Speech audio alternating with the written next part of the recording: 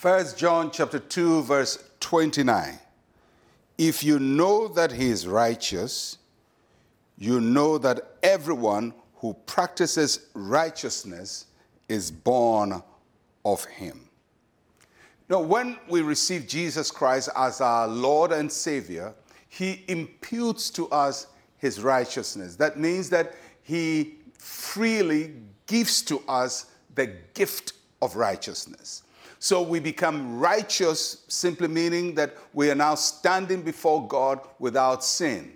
And it's not because we made an effort to be righteous, but because Christ Jesus, by his death on the cross, paid for our sins. And because he paid for our sins, God took away our sins and we became right before God. We became righteous before God. Now that righteousness is a gift of righteousness. But that is not all that righteousness is about. It's not just about receiving a gift of righteousness.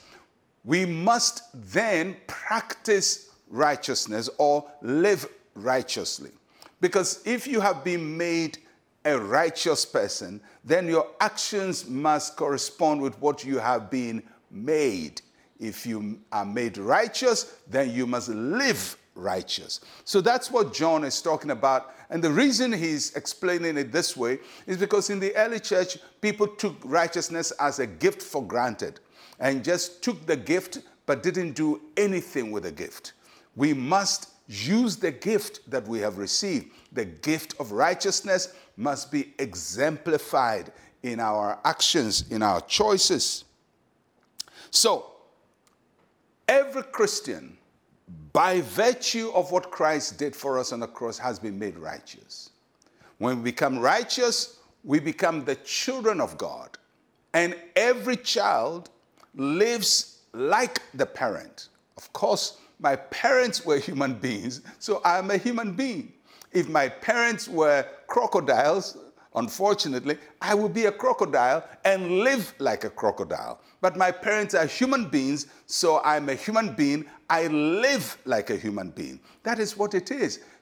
Our parent is God Almighty, and so we live like him. We do his actions. We choose the things he chooses. We practice what he practices. So what is right for God is also right for us.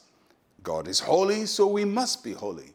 God is kind, we are kind. God is gentle, we are gentle. God is loving, we are loving. And that is what John is talking about, that we must practice our Christian faith. If a person says, I know Jesus Christ, I go to church, I have received Jesus into my heart as my Lord and Savior. I proclaim it every day in church. I dance in church. But nothing of their actions shows the nature they have received. Then there has to be a little suspicion as to the genuineness of their faith in Christ Jesus. Because it's not just about proclaiming it. It's not just about going to church. It's about having it.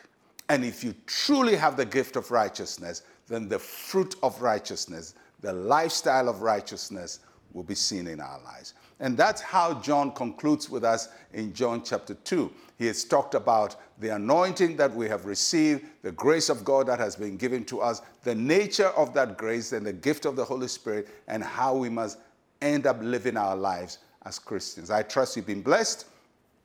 And tomorrow we start another study altogether. Let's pray. Say with me, Heavenly Father, you are a righteous God.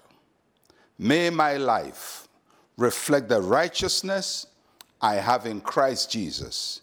In Jesus' name, amen and amen. Well, I'll catch you again tomorrow. I am Pastor Mensa Otabil. Shalom, peace, and life to you.